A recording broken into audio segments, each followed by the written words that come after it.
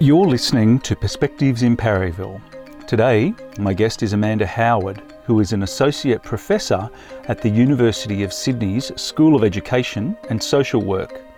Amanda's teaching and research relates to social work, that is, the social connections and dynamics found when groups of people, communities, come together and do things. We chat about the importance of social work in understanding how human systems and structures work, as well as the ideas around inclusion, exclusion, and how power within a group is distributed. Amanda outlines a key aspect of her research, assets-based community development, specifically in response to floods, bushfires, and other Australian natural disasters. These ideas find a deeper significance when used to make tangible changes in the world. For example, in the revision and development of policies and procedures that impact communities. Here's my conversation with Amanda Howard. Lovely morning this morning. It is a lovely morning in amongst nature and the farm.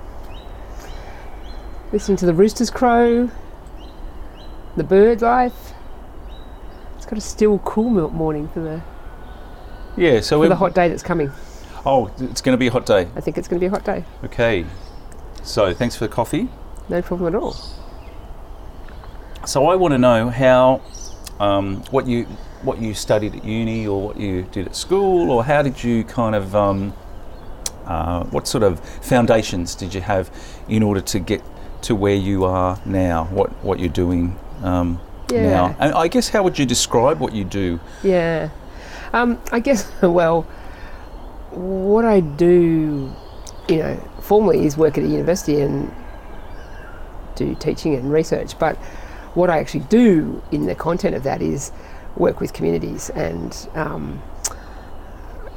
I find that communities are endlessly fascinating because of the different dynamics that are going on, because it's really quite complex. There's a lot of factors that make people behave in particular ways, or that bring people together, or that drive people apart as a collective. So I'm kind of really interested in that. I guess, how did I come to that? I think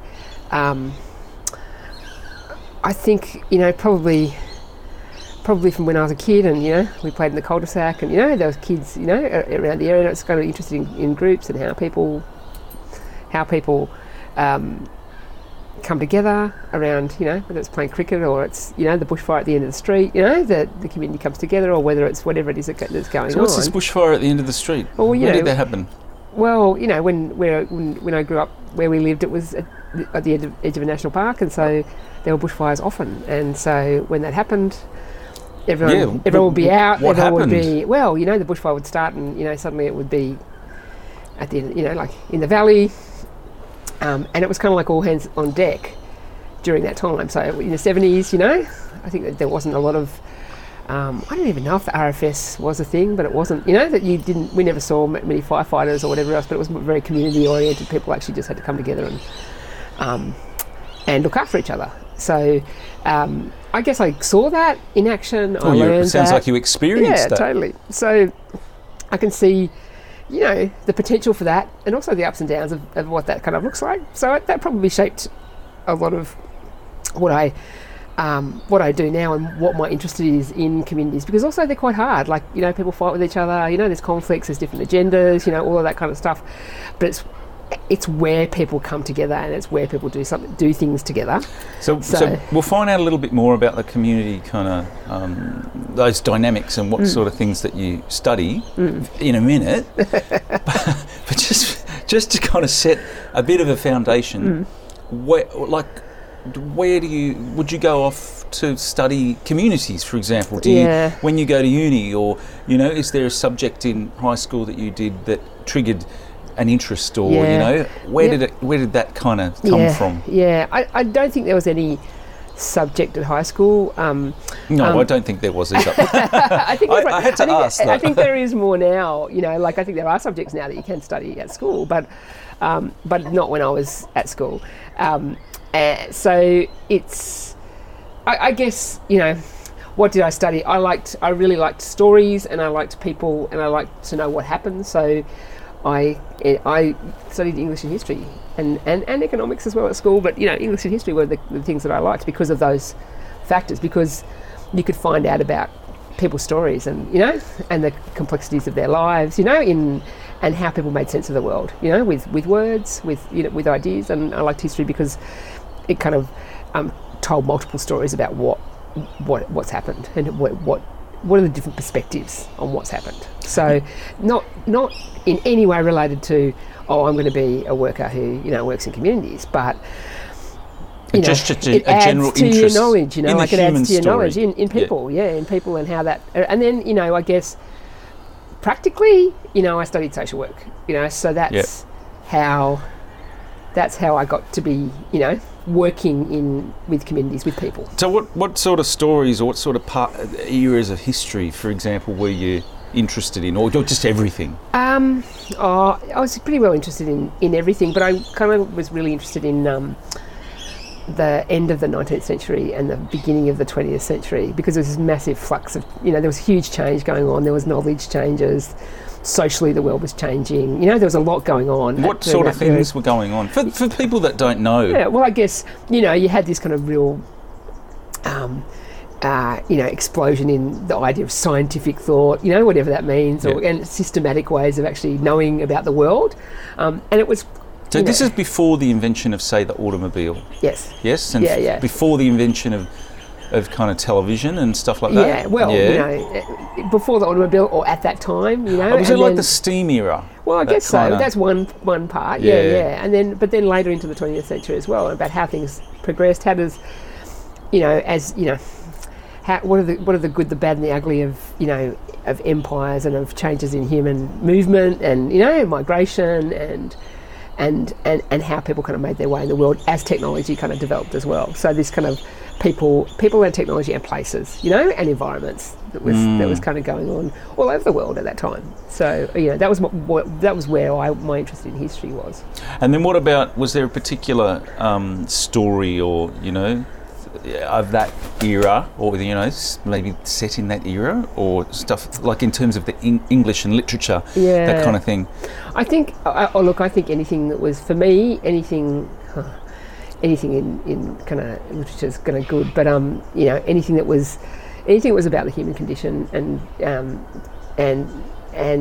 how people kind of lived, or lived and died, and the politics and all that kind of stuff. So look, I couldn't even begin to tell you. Well, you're going to have to begin. This is why we're here. I'm all ears. I know. Well, I guess There's no particular. What's his name? Sorry, this is. He's close. This is our rooster who's come to live with us to be rehabilitated from his previous life, where he wasn't popular or well behaved. Certainly raising his voice now. He likes to be at the centre of attention. Yep. We'll work with him. Yes, that's right. He's wants to participate in the interview as well. So yeah, no particular literature, but everything that was about people and about interesting different stories. Yeah, so. I saw a pile of books in there. It's a big pile of books. Yeah. Avid reader. Yeah, no. So I'm very interested in lots of different things around that, and I think that's cool. That's a cool thing. If you're interested in people, it's good to read as many wide-ranging things as you possibly can. Yeah. So moving on from, you went to university. Yep. What did you study? So I studied English and history, and then I did an arts degree, and then I went away for a year, and I came back and I studied social work. So I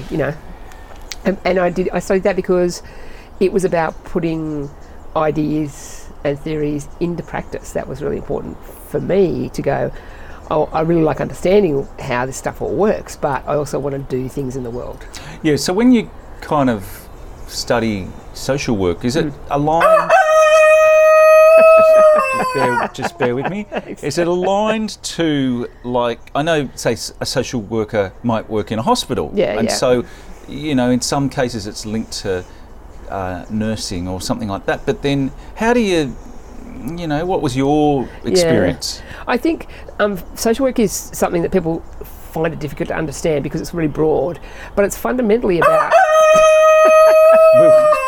Just bear with us. Yeah, sorry about the rooster. He's just very enthusiastic and wants to participate. It's actually about making change in the world. It's actually about thinking about how social structures work, how things exclude people or include people, how power gets distributed and resources, and working to redistribute stuff and to actually make sure that people who miss out, who could miss out, don't miss out, and actually make things, I guess, more fair. That's what the idea is. So where that happens, sometimes it happens in the health system, sometimes it happens in communities, sometimes it happens in governments, sometimes it happens, working with all sorts of different people who perhaps have been marginalised or perhaps have been missing out because of structural issues. So that's what social work is.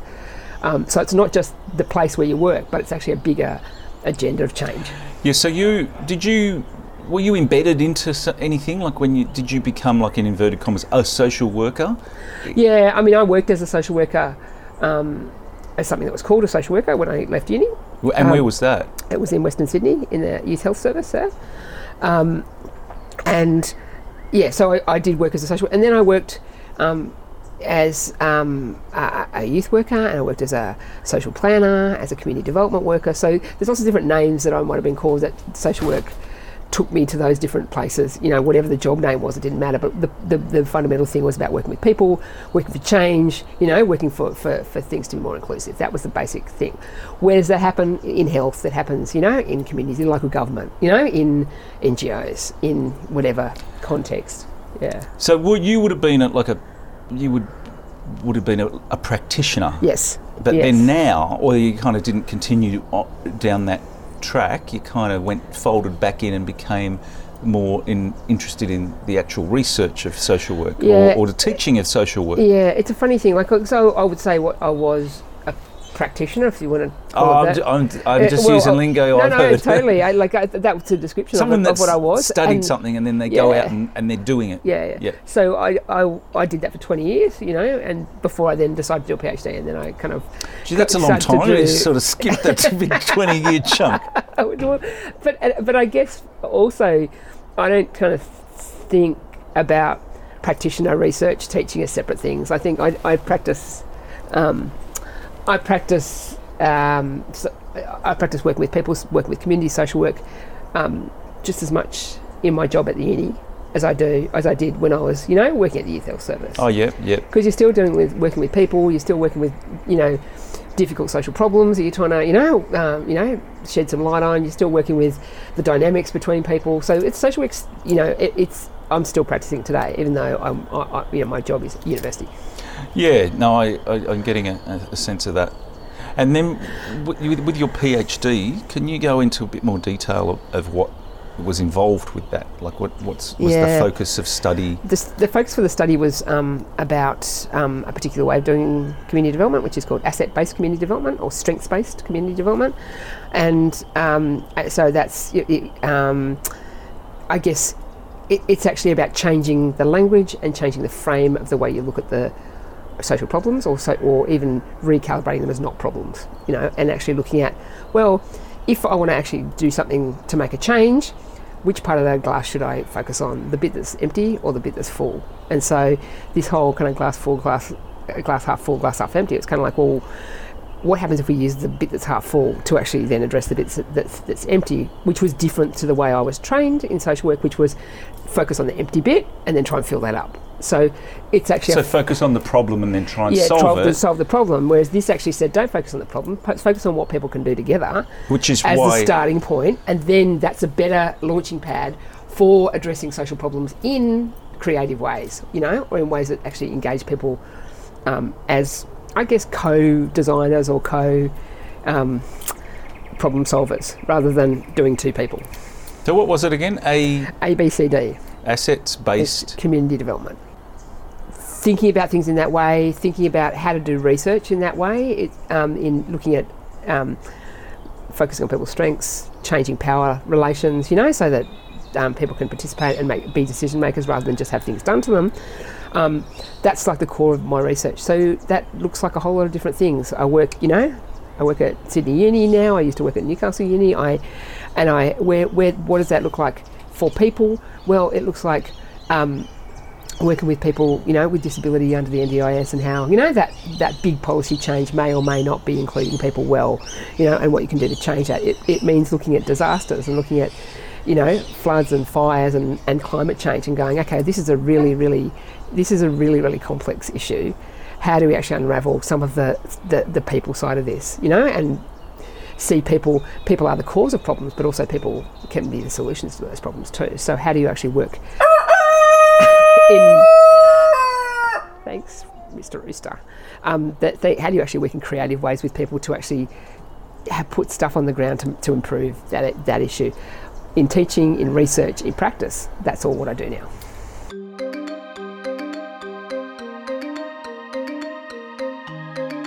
You're listening to Perspectives in Parryville.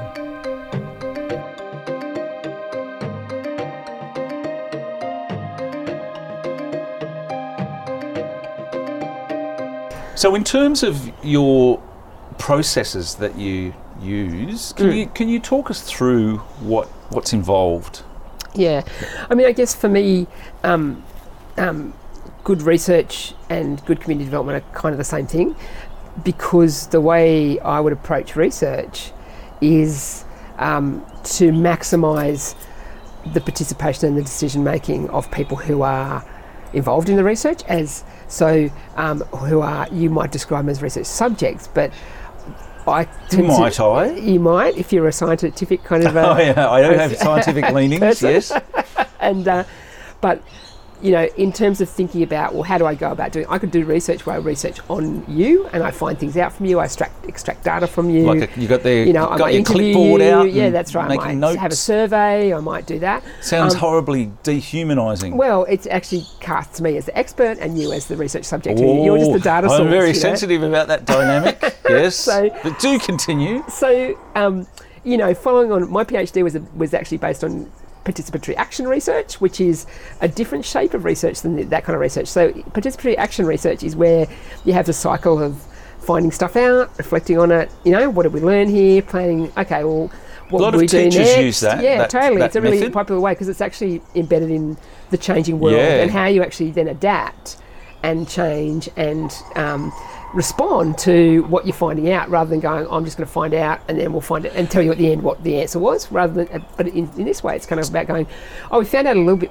we had a question, we went and we actually we all talked together and we talked, you know, with other people, and we found out about stuff, then we come back together in a group of people and go, what did we find out, what did we learn, okay, what could we try next that would actually improve this situation a bit more? So it's this nice kind of cycle of action and then planning and reflection. So the process of finding stuff out is embedded in doing stuff as well in the community. So what were you doing? Like what I kind of, my teacher mind turns to a case study or something like that. So one example that I'm involved in working with a group of people now is about how do you actually support, or how do you find out about and support community-led disaster planning? Right. And so there's this kind of recognition that... What does that mean though? What's community-led disaster planning? So it means that, you know, perhaps there's been a tendency towards that expertise of like, people who are, you know, who are emergency services people, or, you know, like experts of some sort coming in, they manage the disaster, whatever it is. And we, as a community, I just sit and wait for that to happen. What sort of things are classified as a disaster? Yeah, like so floods, storms, bushfires. Well, we're kind of surrounded by bushfires at the moment. So bushfires are the one at the moment, but then, you know, in a few months' time, it could be floods and storms. Heat waves are an increasing one that's, you know, that's a really slow-moving disaster that no one actually necessarily thinks about, but more people die in a heat wave than, you know, than in other disasters. So in a kind of lay person's understanding, there's a disaster and it's really bad, and you know that happens, but then isn't it just the kind of you know, the ambulance or the kind of other support services, they come and solve everything, or they kind of you know, help where they can, or, you know, maybe people need first aid. I didn't realise the complexity maybe of how these things are kind of researched and what there's obviously more going on. Yeah, and I think there's lots of different things going on. And I think one of the things is that there actually aren't enough people with uniforms. Also, one of the features of disasters is that people get cut off. So what actually has happened in disasters all over the world is that people, when there's no services come in, there's no kind of emergency kind of management people come in. The roads are out. Everyone's blocked off. We've only got us here in our little town or our neighbourhood or, our kind of group of houses or whatever. We actually have to make do. And what people do is they self-organise. They organise themselves to actually look after each other. So this is where the community dynamics come in. So that happens in a crisis over and over again. It's happened over time, all through the world. And then what often happens is that the roads are opened up again, and in comes the cavalry. And there's a lot of there can be really important good resources. Can you talk us through what that means? Comes the cavalry. Well, it just means that suddenly you've got all these formalised kind of experts that come in and go, I know how to put out a fire. I know how to rescue people. Well, aren't they subject matter experts? Well, they actually are. But the problem is that then when they come into the community, they don't recognise, because they're set up to be the experts. The expertise of the community is not recognised by them. It's invisible to them. So they accidentally often roll over the top of it, stand aside, we're here now as the experts. And the community says, well, we've actually been doing that for the last week. What's the that? Like, what are they doing? We've been looking after each other. We've been making sure people who lost their house have somewhere to live. We've been actually making sure that people who lost all their clothes, or don't have enough food, actually have food to eat. We've been actually tending to people's emotional, needs. We've been actually sitting with people when they've been traumatised. We've been working together to actually make sure that if there's more flood water coming or more fire coming, that we're actually going to be safe, in amongst ourselves. We've been doing all that stuff, and we're quite exhausted, and it's great to have you come to town and help us. But what often happens is that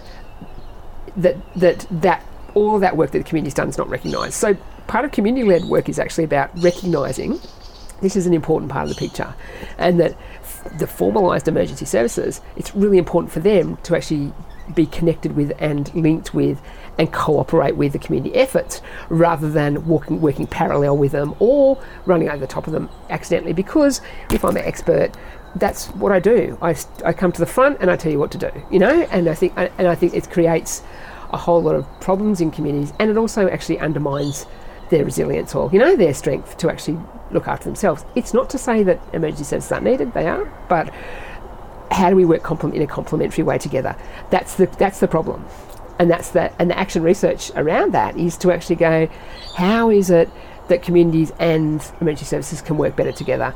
How is it that community efforts, which are often, always voluntary, often spontaneous, how can that actually be supported in a way that actually is good for everyone in a crisis, in an emergency? Yeah, can we just go back to the thing that you said earlier about the kind of, there's a problem if there's been a disaster like a flood or a fire, and then that's a problem that needs to be solved. I can see how that way of thinking is kind of quite different, I guess. It's more of a conventional, this is some horrible thing that's happened, let's solve it, bring in the experts, they'll know what to do.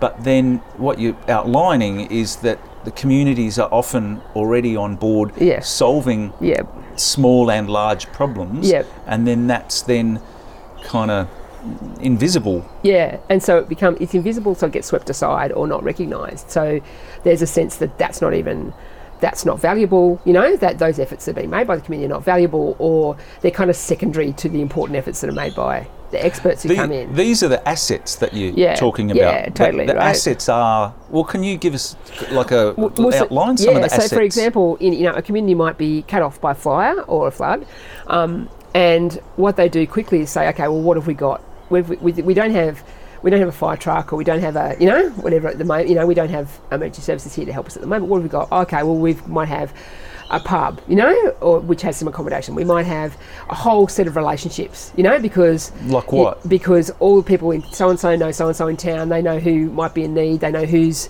house has gone, how many people might, need some help because they have a disability, how many people might, So that knowledge have of kids, that is an asset. Yeah, who are the older people in the area that might need some support, or that actually have a whole lot of knowledge that we could tap into to actually understand what's going on here, because actually they know the way the river flows, or, the way the fire's gone in the past, and that could be really useful knowledge to us. So communities actually use relationships, and then use those informal kind of networks between people to actually come together. And that's quite different. And that's a really important thing, because those people know who's in need, and people know who can connect with who's got a barbecue, who's got a, generator, who's got expertise around, knowing people who are in need in the community, who's just really great at just sitting with people, and hanging out with them, who is on the board, on the committee for the local showground, so they got the key to open up the hall, so we can actually put stuff in. So it's really practical stuff right through to really emotional stuff that communities do, and they do it themselves. Yeah, you kind of, I took note before when you said this is a thing. It's like, over throughout history. It happens, so... Yeah, and it's where those systems which actually self-organise then clash with that's what I was interested in. Kind of formalised systems which are more hierarchical. Talk us through what happens in that, whether it's a moment or what are some sort of less than optimal interactions. Yeah, so I think often what happens is, rather than coming into a community and go, okay, what's happening here? What's going on? What are the systems that are in place here that are actually haven't been homegrown? Emergency kind of responses come in and go, here's the pattern. Yeah, the cavalry comes in and goes, here's the pattern that we know. The pattern is that people need, access to Centrelink, or they need, accommodation, or they need payments, or they need physical safety, fire backburning, or they need, to be rescued, or they need infrastructure, so there are these things that people need, and it goes to this formula. When we come in, you do this. Everyone's really has a very regimented role that they do. They call it command and control. It's actually a military kind of operation. Sounds like military operation. It's a military mindset and assumption. Wouldn't there be efficiencies in that approach? There's absolutely efficiencies in that approach. However, there's inefficiencies as well, because it doesn't adapt to the local environment, because of that lack of, instead of coming to the local environment and going, look, we can offer money, we can offer, infrastructure assistance, we can offer people, who have particular expertise to rebuild the bridge, or to, to actually, backburn the fire. How can we actually work with you to make that happen? That expertise comes in and goes, stand aside. Whenever there's an emergency, we always do this, this, and this. That's what we will do here. And people go, oh, well, yeah, that'd be really great, but it'd be great for you to help with the backburning, but actually we've got the whole feeding people, and accommodation sorted. So, maybe some extra resources to help us with that. They go, no, you are now out of the picture. Wouldn't you get, I can imagine a scenario where it's like, well, no, mate, you're going to have to step aside. The boys in blue are here, or that type of thing, or the boys in orange.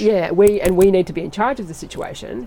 Because we have expertise. Now, authority. And authority. And so I think that's then disempowering for communities when it comes in that way. Disempowering for communities, I can imagine it would be. People actually get cast aside, and they're like, well, actually, we're doing pretty well, but no one even tells us that we're doing well, or, they just go, oh, yeah, right.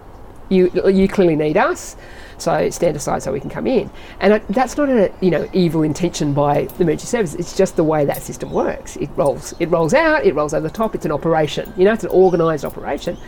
The problem is that it actually there's already a community ecosystem that's actually in place. People are actually knowing what's happening in that, and who needs who, and who can leverage what resources. Who can actually connect people together. Who can supply a washing machine to someone, who needs their clothes washed, who can actually give accommodation, who can do food, who can do whatever, who can mind the kids, while someone, has a bit of a rest, all of that stuff, this really relational stuff. So I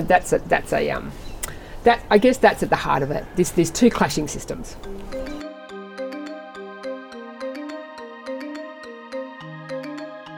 You're listening to Perspectives in Parryville.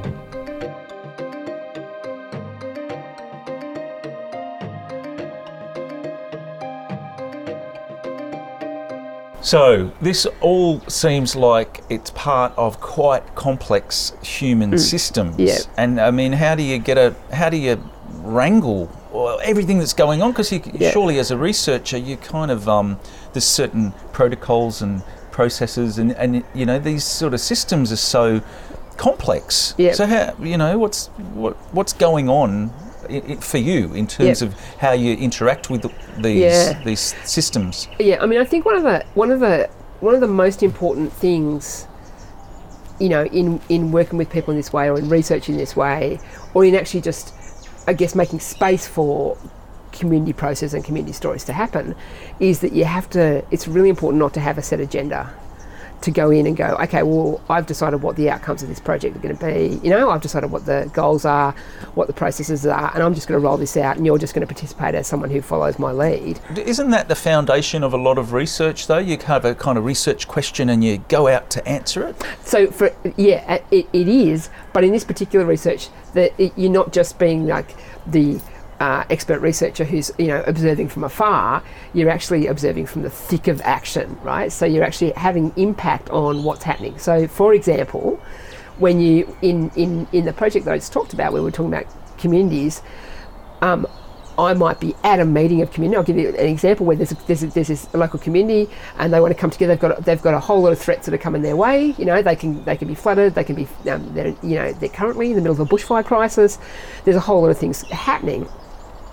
And that community wanted to do some stuff together. They wanted to actually act together to increase people's awareness and also just, you know, build up strengths in the community to respond to those disasters. But you're not, sorry, I just want to clarify, you're not in there while the disaster's happening. They're just telling the story afterwards. Well, I am, I kind of am, because you were in the community for whatever's happening in that community. So when we started this project, I was at community meetings and there was no disaster and people were talking about what was going to happen. But now, just before Christmas, I was at the carols in this local community, which is currently surrounded by bushfires, where the community members I was talking to at the community event, and this is one of the things too, you can't go, oh, I'm just going to come to the meetings, or I'm just going to interview you on my terms. I have to go there. I have to go, where's the community event? Where are people interacting? Where can I observe stuff? You know, where can I talk to people? So they were at this big community event about carols, and they were surrounded by bushfires, and the people in the community were talking about their direct experience of, this is what's happening to me. Oh, this is what I've learned because I went and answered the phones, you know, like at the RFS headquarters, or I was talking to people in the community whose house got burnt down, you know, like, and it's a broader kind of catchment, if that's the word, of, it's not like, oh, the disaster's happened and now it's over. It's actually a lot bigger. Yeah, totally. Well, and it goes with whatever's happening in that community. So we didn't plan to be in doing this research when there's a middle of a bushfire crisis, but that's what's happened. So that's where we are now. And so where we are is talking to and making space for those community expertise. I've been up at Mark's place. His shed just burnt down. This is what he's saying. All right, that's information we need to know. This is what his experience is. All right, how did the system work? How did it not work? How could things change so that Mark's experience would be much different, you know, if that happened again? Or, you know, that he would be, oh, that was really good. He was really well supported. This is what worked really well to support him through that crisis, you know, and then in the long term. So then in January, I'll go back, talk to people again. How's it all going? Oh, yeah, well, Mark's, you know, finding it really difficult to, you know, access his insurance. They're not paying up, or the community's all left town, you know, and he's left in his shed by himself, so he's really isolated or whatever. So then we go, okay, this is what happens after a disaster. Here's an example that, you know, that when Mark's shed burns down or when his house burns down, you know, this is what happens. What can we learn from that to make sure that, you know, I guess to assist in making sure that Mark's experience next time, or now, or other people's experience next time isn't the same, or is the same, or, you know, they get support that they need. They get the practical assistance that they need. You can only do that by actually walking along with people without an agenda. So I'm not saying this is, you know, what people need is this information and this, you know, this particular outcome or this particular process, but saying, you know, what we need to do is actually we need to go in and find out when Mark's house burns down, what's happening. Who are the other community people? What's going on? What's the emergency services doing? How do you know what to look for? I think you actually listen. You need to look for and listen for those stories as they come out, What are you reactions. Are you recording them like we're recording now, or sometimes are you writing them down? Sometimes you're recording stuff. Sometimes you're writing stuff down. Sometimes you're actually cataloguing it in your head through observation and listening, and then going and writing a big memo, or a reflection afterwards of saying, okay, I just talked to Mark, and this is what he was saying, and this is how these are the issues that are coming up, and that's really similar to Amanda's experience. And are you working like in a team or by yourself? No, I'm working in a team of people. So this research all happens in a team of people. So a team of researchers, but also with community members who are co-researchers. So they're actually contributing to the research, and then the research is contributing to their response to the disaster and giving knowledge back so that they can apply.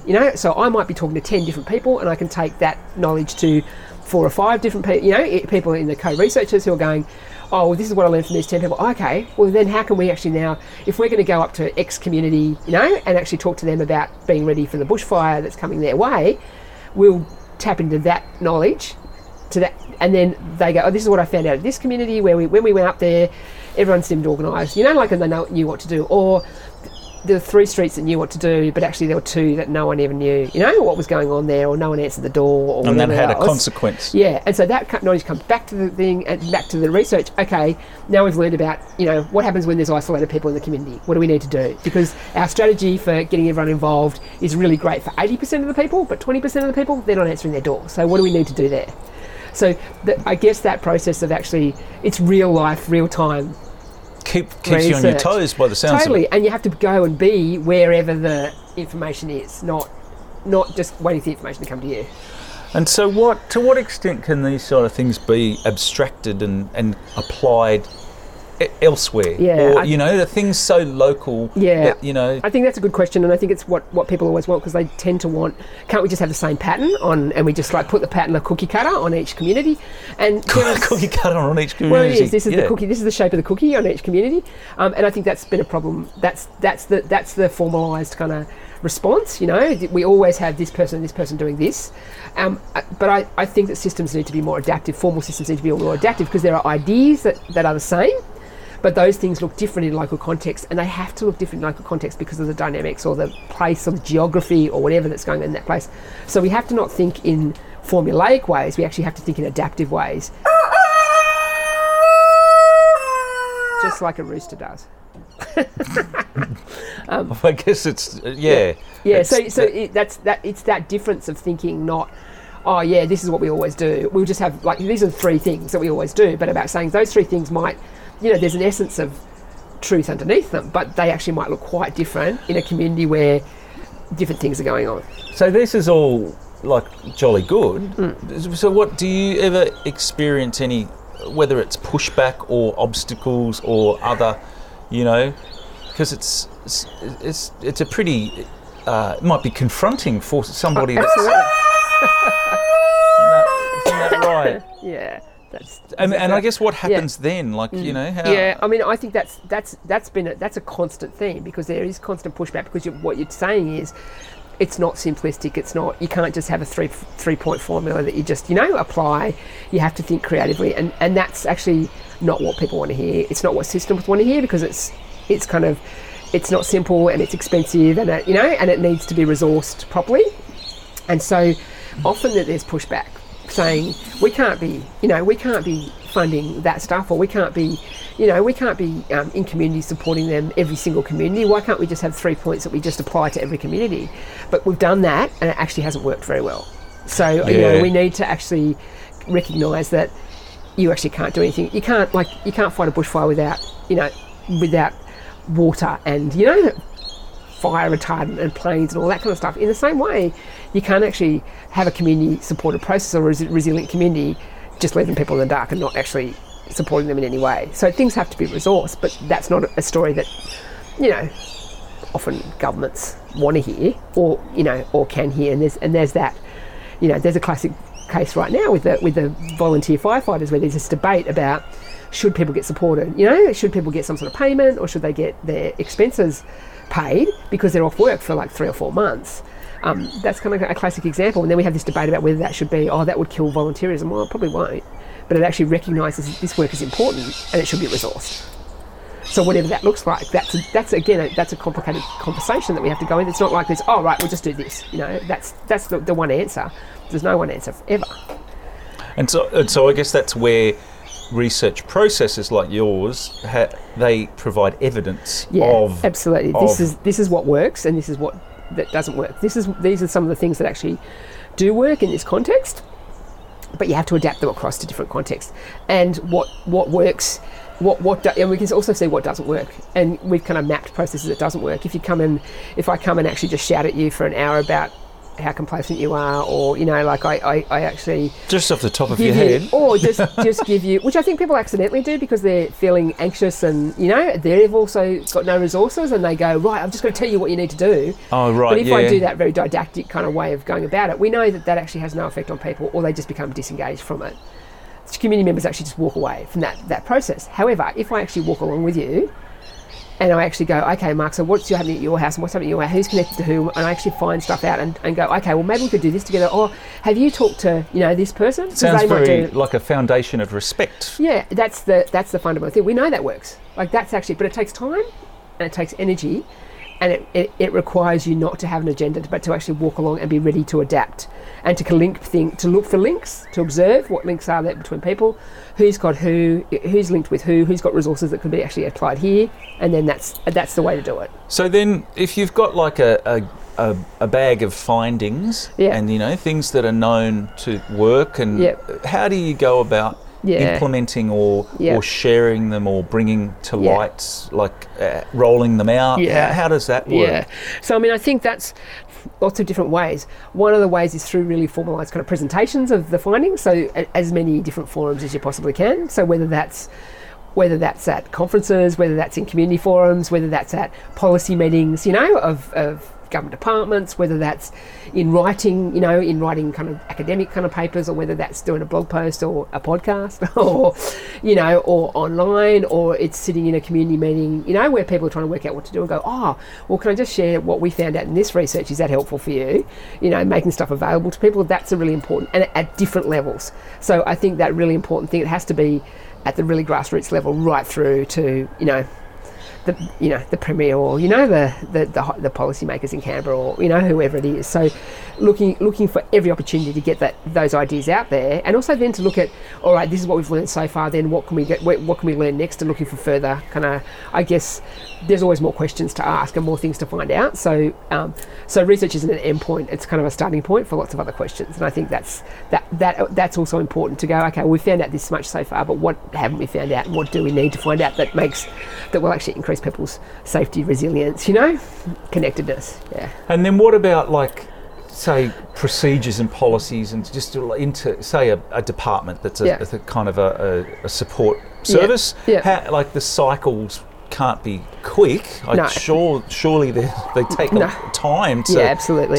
You can't just have something that somebody's developed or discovered and then just start running with it. It's kind of it's almost like a 5 to 10 year cycle to make any change, and also a lot of the research that this is all about, some of it's about policy change, absolutely, but a lot of it's about cultural change, and cultural change in organisations and in communities takes a long time.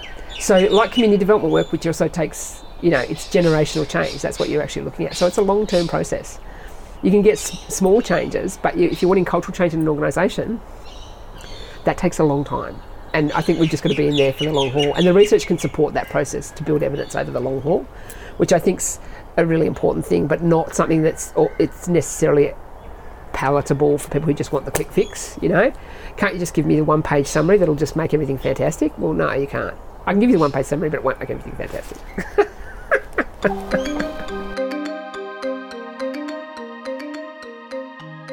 In this episode, I chatted with Amanda Howard, a social work researcher at the University of Sydney. You can find more information about this episode, including links to various research papers and publications, in the show notes.